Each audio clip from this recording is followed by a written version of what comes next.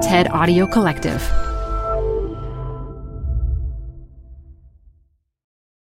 Apple Card is the perfect cash back rewards credit card. You can earn up to 3% daily cash on every purchase every day. That's 3% on your favorite products at Apple, 2% on all other Apple Card with Apple Pay purchases, and 1% on anything you buy with your titanium Apple Card or virtual card number. Visit apple.co/card calculator to see how much you can earn. Apple Card issued by Goldman Sachs Bank USA, Salt Lake City branch. Subject to credit approval. Terms apply. Hi, I'm Debbie Millman. Canva is great for designing visual content for work, no matter what industry or department you work in. Nail your next presentation with Canva Presentations. Start with a professionally designed template and use it as a springboard for your design. It's a serious time saver. Time to present but can't be there in person? Enter Canva Talking Presentations. Record yourself presenting and add your talking head to your slides so your audience can watch your perfected presentation anywhere, anytime. Start designing today at canva.com. Designed for work. This is Design Matters with Debbie Millman from DesignObserver.com. On this program, Debbie Millman talks with Joe Marianek about working with design legends like Milton Glaser, Paula Scher, and Michael Beirut, about the decisions that shaped his career, and about the process of getting hired at Apple. They kind of stalk you and find you and call you. I think there were 10 calls. 10 calls. 4 visits, 7 meals. Oh my God. It was They very, watch you chew. very intimidating. A couple background checks. Here's Debbie Millman. With the iMac, the iPod, the iPhone, and iPad, and other incredibly successful products, Apple has sold many millions of consumers on the power of good design. In fact, it's hard to make a better case for the importance of design than Apple's products do, with everything from the elegant packaging, the attentive retailing, and the intuitive software. So to be a designer and work for Apple must be a very heady experience indeed. Joe Marianek has led integrated projects with the Apple Global Design Group. We're going to talk a little bit about that, as well as his years working with the likes of Milton Glaser, Paula Scher, and Michael Beirut. This year, Joe co-founded the design studio Small Stuff in New York City, and he's also a colleague of mine here at the School of Visual Arts. Joe, welcome to Design Matters. Thanks for having me. So, Joe, I understand that in your spare time, you play the upright bass in a civic orchestra? I do. I just sort of came out with that recently. What do you mean you came out with it? Is that something that you've been ashamed of all these years? I've been hiding it. I feel I'm not very good at it, but it's something I've done since I was in elementary school, playing the bass in orchestra and jazz bands and things like that. And I recently in San Francisco joined the Civic Strings group, which doesn't require any audition. It just requires a check of $50. So pay to play, literally. Yeah, pay to play. And we have a concert coming up. So you were born and raised in Ohio and lived in both Columbus and Cleveland. Now, I understand that your great-uncle owned a printing company and nearly all of your relatives have worked in graphic design. Was it simply expected that you would follow in their footsteps? It kind of was. Really? Yeah. So you never had any of that, you want to be a what from your family? Not at all. How are you going to make money? I think at some point I said I wanted to be in theater, and they thought that was a terrible idea. But why? Oh, it just seemed like it wasn't an economical thing to do. And graphic design was. Well, I think in the early 90s maybe it was. But I do think I think there was that expectation, and people in my family do everything from industrial design to illustration to logo design and things like that. It was sort of expected. So your first and only college choice was the Rhode Island School of Design.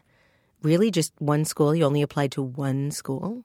I had a couple safety schools, like anybody does, that sent me T-shirts and tried to wow me. What were your safety schools? Cleveland Institute of Art, where a lot of my family went, and I think Syracuse, Carnegie Mellon. So why RISD? Why was RISD your real sort of genuine ambition over a great, great school like Carnegie Mellon?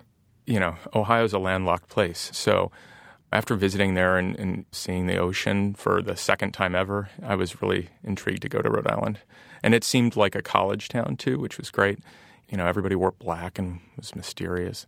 So now you wear black and are mysterious? You were then? I haven't been wearing black living in San Francisco, but I've unpacked some bags recently with black clothes. So I understand that in your junior year, you got an internship with Milton Glaser, and I understand he paid you in posters. So I have a couple of questions about that. First, how did you get the internship with Milton in your junior year?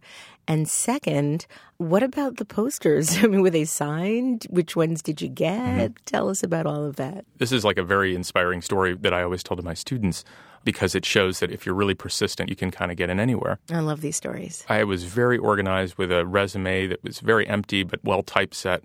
I think I used Ziggurat or some crazy font like that, or 3 or 4 fonts, and green paper.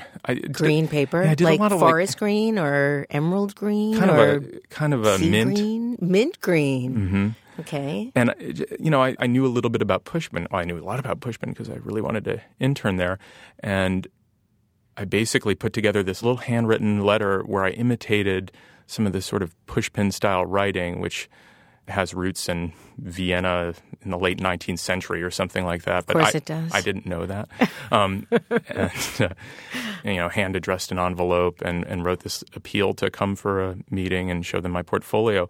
And I got a call back a couple days later from a guy named George Levitt, who actually, it turned out, was the person who did a lot of the lettering for Pushpin in the glory days and still. So I think it caught the right person's attention. I came in with a funny portfolio full of charcoal drawings and some strange printouts of work. And I think they were so embarrassed that they had brought me there with, and all I had was a few charcoal drawings of nudes and architecture and some. Yeah, but Milton likes that kind of stuff. Yeah, I think they sense. Yeah, that's right. I mean, maybe they sensed there was I was a little bit of a kindred spirit, but they also saw that I was pretty raw and I didn't have a slick portfolio. But you were already in your junior year at RISD. You weren't doing slick stuff there, or were you primarily doing fine art? No, I was doing graphic design there, but it's not a slick portfolio school. I mean, juniors at SVA or places like that, they could out-design a person who's been practicing for 30 years, or at least their portfolio looks like they could. I think my portfolio was very raw, but they saw a lot of heart in it, and that was like a good culture fit. So they brought me in and I interviewed and I got the internship, which I did part-time in between doing an internship at Rolling Stone also. So you did 2 internships at the same time. That's right. And how much were you making at Milton for him to be paying you in posters? The deal is if you do an internship, a summer internship, you get 3 posters. And so that seemed good to me. And they're signed, I assume. And they're signed. Okay. But I found out near the end of my internship that there were some posters that you weren't allowed to have, like the good ones. But I pretended like that list didn't exist, and I took out my favorites, which were Simon & Garfunkel, one of his cropped nudes, which I think was for an exhibition, and the New York Loves New York, which is the 4 Chrysler buildings with different weather conditions. And now I understand that you also have an obsession, and that's a word that I read, not a word that I'm surmising or making up, but that you have an obsession with Seymour Quast. I mean, it's not a creepy obsession. Darn. I feel like a lot of my career I've been imitating people who I think were great. And it really started with imitating Milton and Seymour and what those guys were doing. And I just think they're still prolific. It's amazing. It is amazing. It is amazing. So you graduated from RISD with honors in 2003, 11 years ago, and then went to work directly for Paula Scher. Mm-hmm. So here you are, your early 30s at this point, if that? Mm-hmm.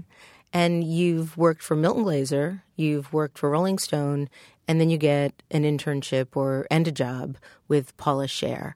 You said that the experience working with Paula was going to grad school. Mm-hmm. You learned that much? Mm-hmm. Yeah. I mean, Paula's she's so generous with her team and her designers. She's teaching when she's designing. She was doing an interview. Actually, she was doing an ad for Apple. And one of the things that she said was, my designers get to borrow my eyes and they get to see through me and they get to design through me. And I think that kind of underscores the whole experience there. You're given all of this trust and you're given these projects and you're allowed to borrow, this master's voice and kind of learn how to use it. So you and Paula developed the Shake Shack identity, one of the great iconic identities living in New York City at this moment. And you created the nearly instantly iconic illustrations. And I want to read a quote from Print Magazine about the impact of that work. And so here it is. The fare at New York City takeout mecca Shake Shack is undeniably tasty, but perhaps it's the Shack's design that has established it so firmly in New Yorkers' hearts. The shakes come in toffee-colored cups with clean-lined blue illustrations of ice cream cones and burgers. The same drawings grace the menus. At the top of the building's slanted roof, the Shack's name stands in elegant steel Nutraface letters more than 2 feet high.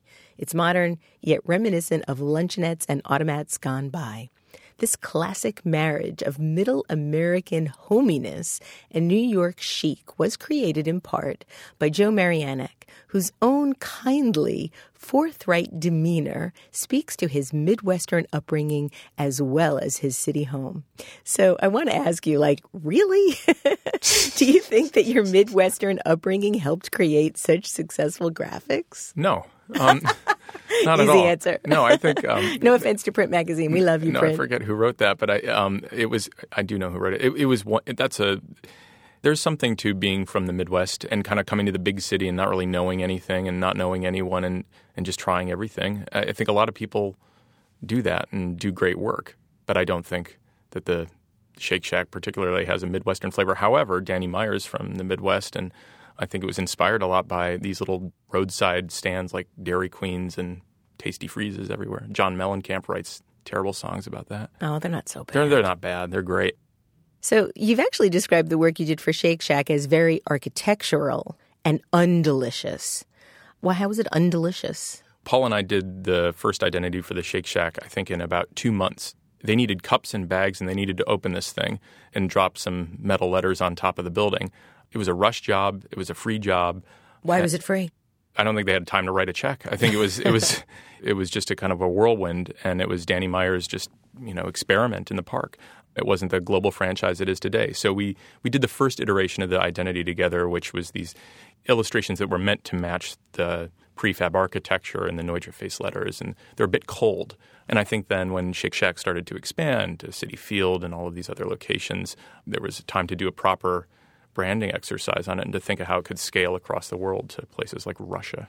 So did they pay you in food? Did you get to eat as many Shake Shack burgers and have as many Shake Shack shakes as you wanted? I used to sneak into the front of the line sometimes, but I stopped doing that. How did you sneak in front of the line? Well, this was when there wasn't a line, actually. People would walk by this thing and think it was like a bank or something or whatever. And so you could just kind of walk to the front and say, hey, can I get a... So inside, you're using that inside info. Yeah, we didn't print gift cards or anything.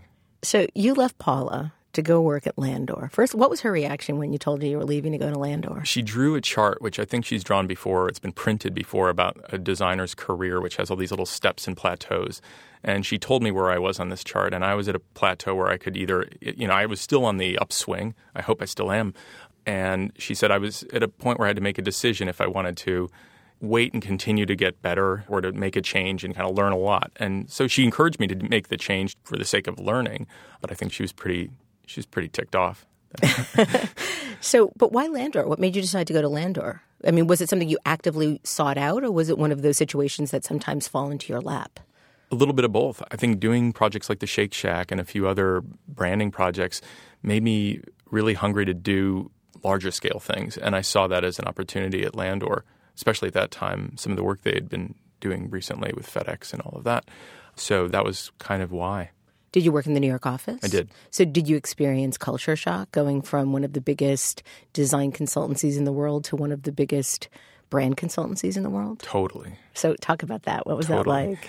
Yeah, even the architecture of the space felt so different than Pentagram. I think it looks like the set of The Real World circa 1996. The way the cubicles were set up and the way that people moved around. And there were all these sort of people who had mysterious jobs like planning. And it was a little scary at first, but... Scarier than going to Pentagram right out of school? Yeah, because the Pentagram's all designers and they all speak the same language. I mean, some of them speak it better than others, but I think at Landor you have a lot of different talents that come together for something.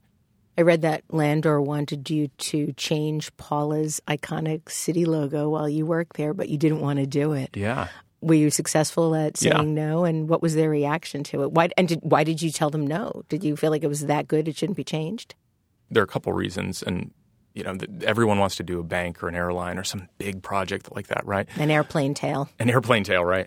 And this was an opportunity when Citi, approached Landor to rethink the entire brand of the retail operation, investment banking, everything. And I think Landor was really hungry to change it for the sake of changing it. And not only did I think that was a mistake in concept, but it was also an expensive thing to do. It would cost $1 billion to rip down all these signs that had just been put up 4 years ago and put up some kind of slightly different logo. It's not changing the name. There is no good reason to do that unless you want to express change for the sake of expressing change, which doesn't seem to do much for a consumer, doesn't seem to do much for anyone.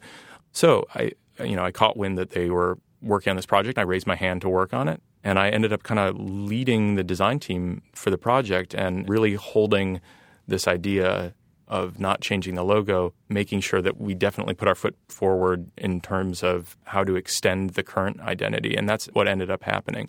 There were thousands and thousands of Citi logos that Landor designed. There were some good ones, but it just wasn't the right thing to do. Now, was there a fundamental different approach in the way design was managed at the two companies that you can talk about? Yeah, I think that when there are more people in the room, the design process can really slow down and it can wear a client out. I think what happened at Landor sometimes was that you would have a room full of people staring at a bunch of pieces of paper on the wall, talking about them, and kind of repeating that over and over every day until the designers wore out, they wore out, the client wore out, and they just were forced to choose something or whatever it was. I felt like that process happened quite a bit. It wasn't an iterative process that was crafting a new mark or crafting a new strategy always. Sometimes it was just that. And I felt with the Citi mark in particular that the real strategy was to build on what had already been created. What was your best work at Landor? Probably that. Citi? Yeah, keeping, just putting my foot down and keeping the Citi logo and going into meetings in Long Island City and saying, this is your logo, keep it. Had you worked on the logo at all with Paula? No, not at all. I'd worked on some credit card designs or something for her. I was just in the basement trimming the corners of credit cards for a summer. So no nepotism there. No. So you rejoined Pentagram's New York office in 2007. So a little bit of ping pong, right? You went at Pentagram and then Landor and back to Pentagram. Is that right? Yeah, I heard Michael was looking for somebody, and I sent him an email begging to come work for him, and he sent me an email back that said, meet me at the clock at Grand Central or something like that. And so I met him for breakfast, and it was less like an interview, but more like a meeting, which was great. I was kind of starstruck because I always wanted to work for Michael. Who doesn't? Yeah, I don't know who doesn't. There's got to be somebody. Yeah, maybe Paula. So I have to talk about the big white elephant in this room. You sound exactly like Michael. You and Michael could be inhabiting the same soul. The first time I ever heard you talk, I thought I was seeing things, that Michael Bierut's voice was coming out of somebody else's body. So I know I'm not the first person to have said this, and I know I've only met you since working for Michael. I never knew you before working for Michael. So when did this sort of thing happen?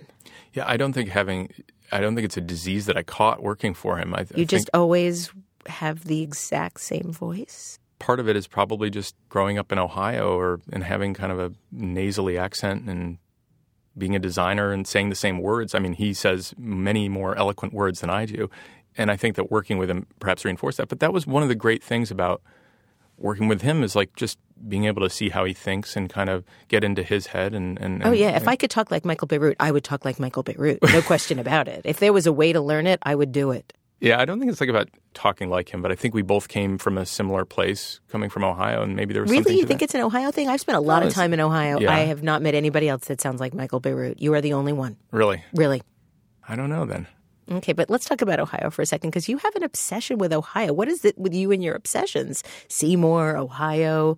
I saw a project you did wherein you created what seemed like 100 typographic treatments for the word Ohio. Yeah. My senior degree project at RISD was about rebranding Ohio for their bicentennial, and I created this, fake bicentennial exhibition and celebration where I rebranded Ohio. I mean, it's a great, high in the middle and round on each end. It's a beautiful word, fun to typeset.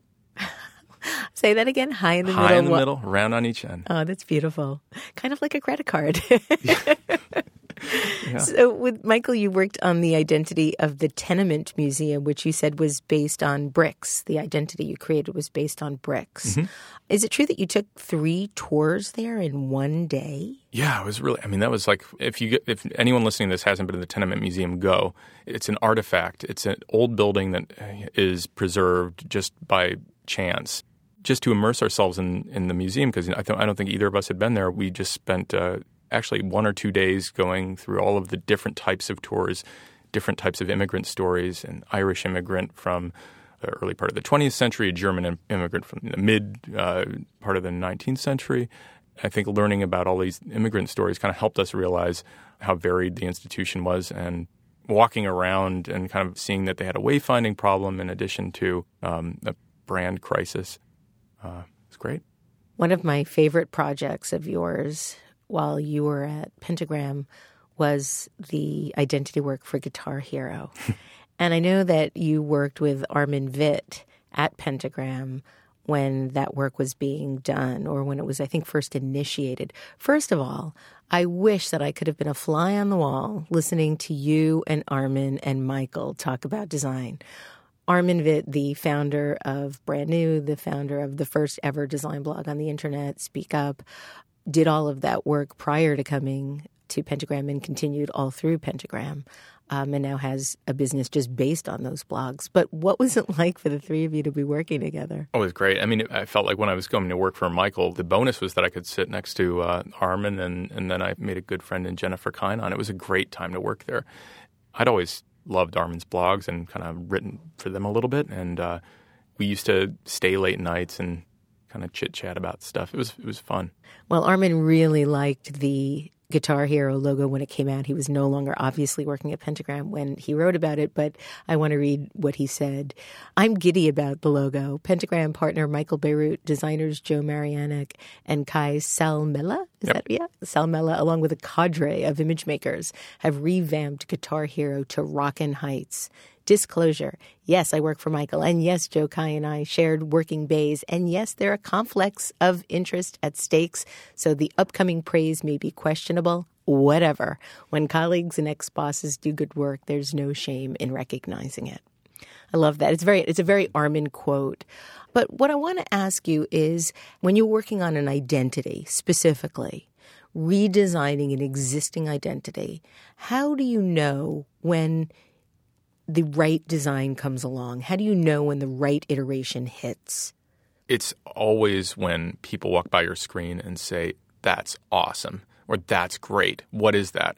Or say, that's horrible even. I mean, I think when it evokes a strong emotion is when we know it's right. Even when they say it's horrible? Yeah, because they don't understand it probably. I mean, it might just be horrible, but at least then you can do something with it, throw it away.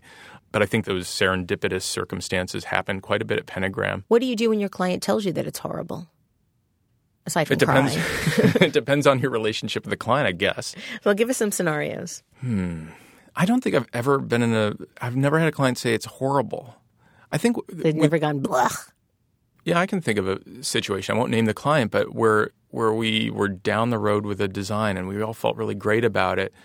It's usually like a person who wasn't involved in the process that wanted to be involved in the process or thought they should have been, that enters in too late. They're invited to a meeting and they're probably checking their phone during the meeting, and it's probably not an iPhone. It's probably a dumb BlackBerry. They're like not paying attention, and then someone turns to them who wants a raise or a bonus and says, "Hey, boss, what do you think? What do you think of this thing?" And they say something like, "I think we should keep going," or "I don't know, I don't get it, I don't like it." And you can't do anything then. You can't re-educate them. You can't go backwards in time. That's happened a few times, and I think what's really frustrating in that situation is that you can't actually say, F you, pay me, or what are all these things that designers want to say. You can't do that. You have to move forward. It creates a political atmosphere where you have to work through it. It's interesting. It reminds me of a quote. I think it might have been when I interviewed Paula, although it might have been in another lecture or presentation that I saw of hers, wherein she said that people don't pay identity designers the big bucks to design the identities. They pay identity designers the big bucks to navigate through the politics. And the process. And the process. Although I do have to say that a couple of years ago, I was in a meeting with the CEO of a company, and he was checking his BlackBerry quite frequently and was a very big personality. Towards the end of the meeting, he said that very thing that you just said. Mm-hmm. I don't know if I get it. I don't get it. And I kind of lost my temper a little bit. And I said, well, with all due respect, sir, you've been on your BlackBerry for most of the meeting. I think he fell in love with me after I said that, frankly. Right. And I do think it's a lesson to be learned. I mean, you don't have to be nasty. I didn't really lose my temper. I kind of just lost my mind a little bit with intolerance for the disrespect that is shown designers when they aren't really being listened to after they've put so much time and effort into something so meaningful. You think your work is valued and you walk into a room and then you realize all of a sudden, oh my gosh, nobody cares about what I'm showing them. Yeah. If you're not allowed to put on your iPhone or your BlackBerry while you're watching a movie, you shouldn't be allowed to do it when you're looking at design work, right? That's right. So in 2012, it's kind of extraordinary, the trajectory of your career. You moved west to lead integrated projects with the Apple Global Design Group. How the hell did that happen?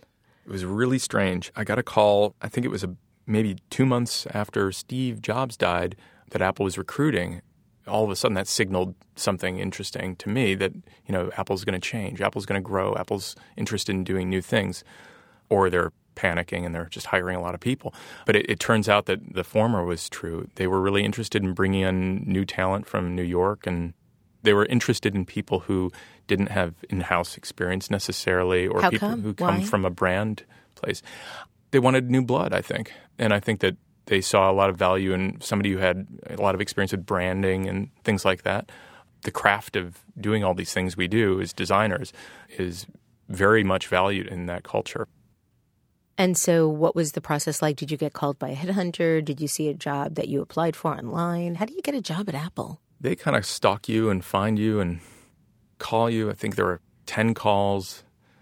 10 calls? 4 visits, 7 meals. Oh, my God. It was they watch you chew? Very intimidating. A couple background checks. They really check you out and make sure that you're a great culture fit and that you're interested in doing it. What did they find out when they did the background check? They didn't find out anything. I mean, I had one credit card that I was carrying a balance on, but that's it. And so then they make you this offer.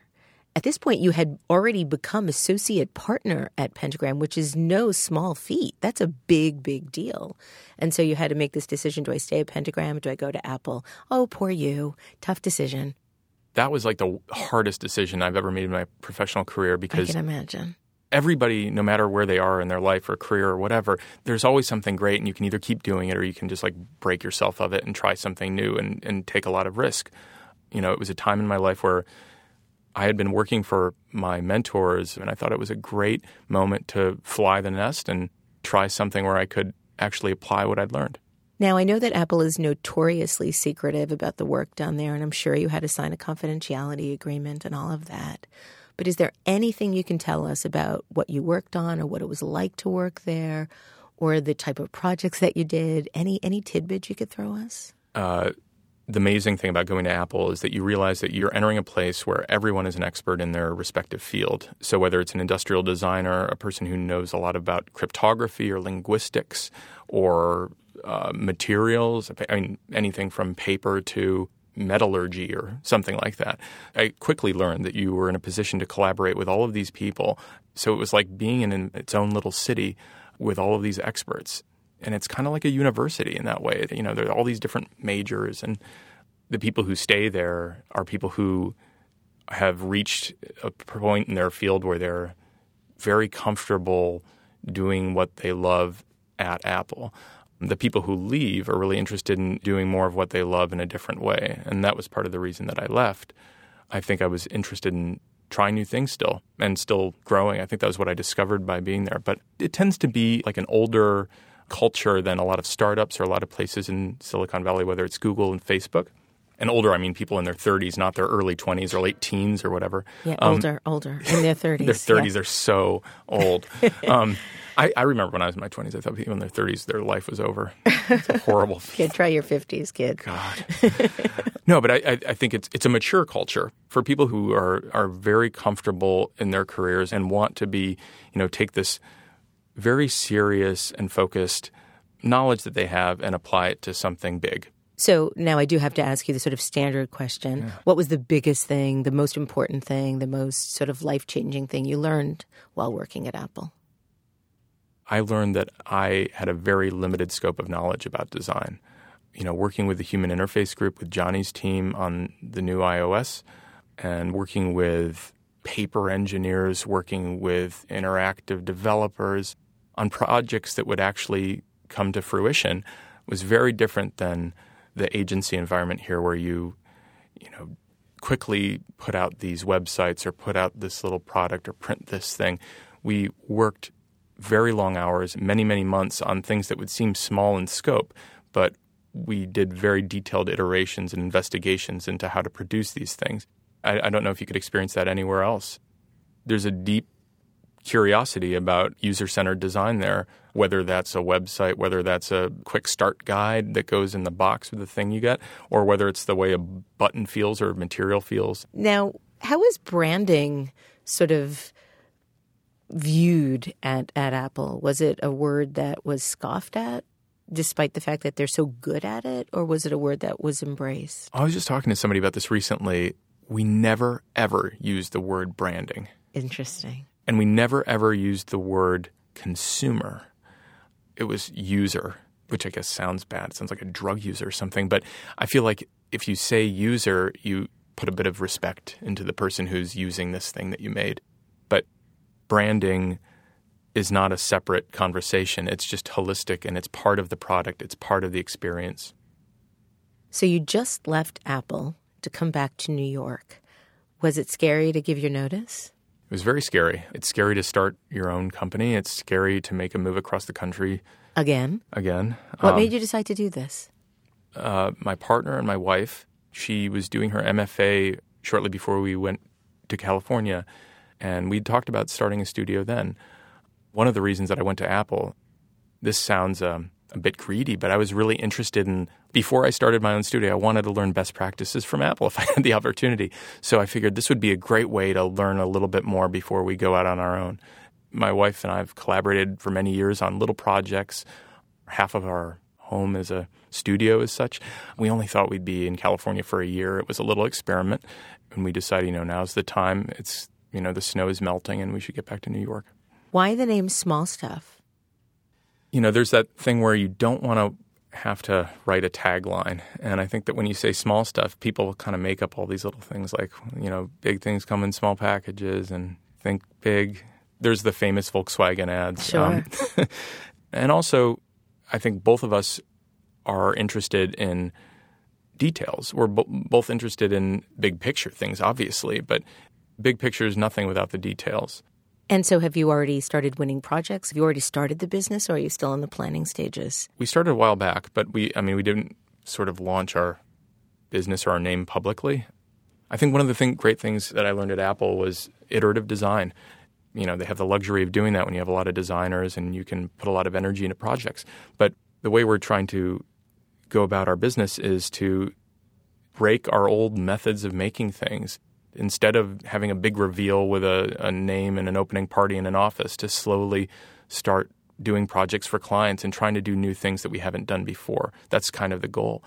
In the same way that small stuff is irreverent and perhaps shoegazing, we want to try to do work that is irreverent in context of our old work.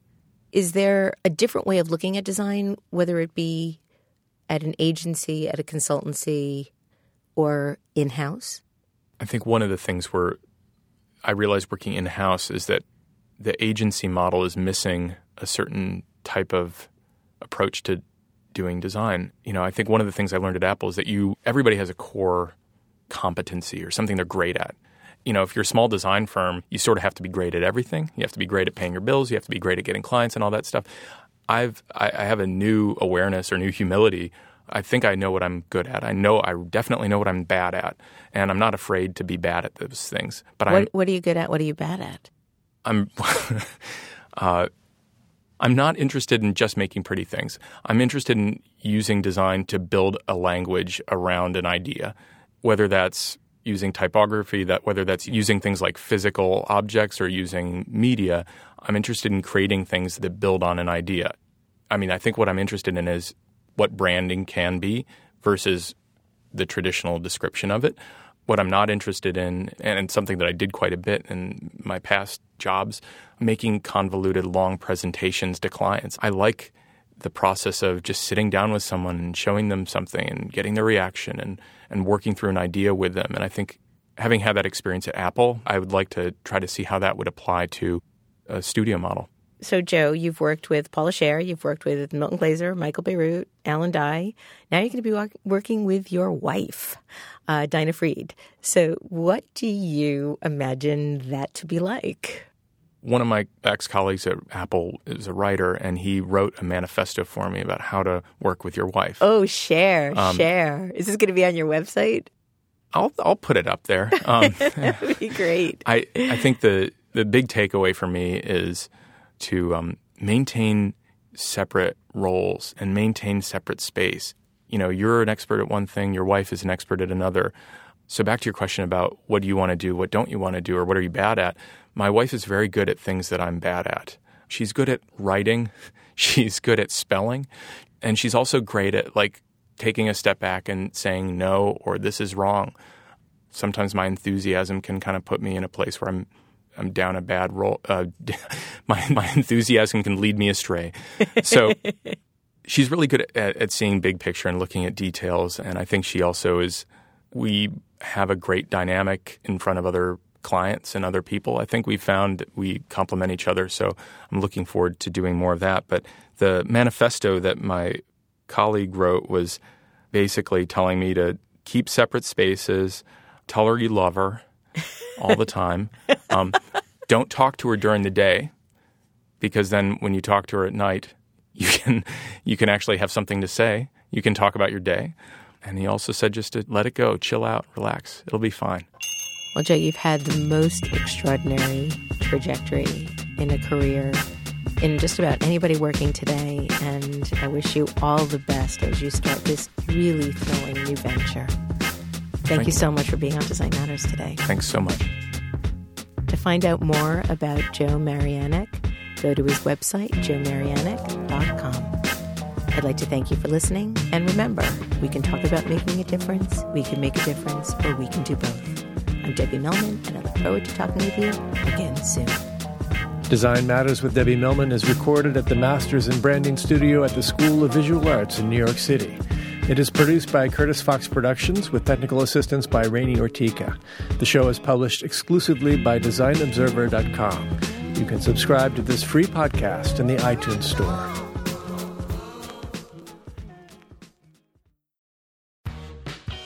You're growing a business, and you can't afford to slow down. If anything, you could probably use a few more hours in the day. That's why the most successful growing businesses are working together in Slack. Slack is where work happens, with all your people, data, and information in one AI-powered place. Start a call instantly in huddles and ditch cumbersome calendar invites. Or build an automation with Workflow Builder to take routine tasks off your plate, no coding required. Grow your business in Slack. Visit slack.com to get started.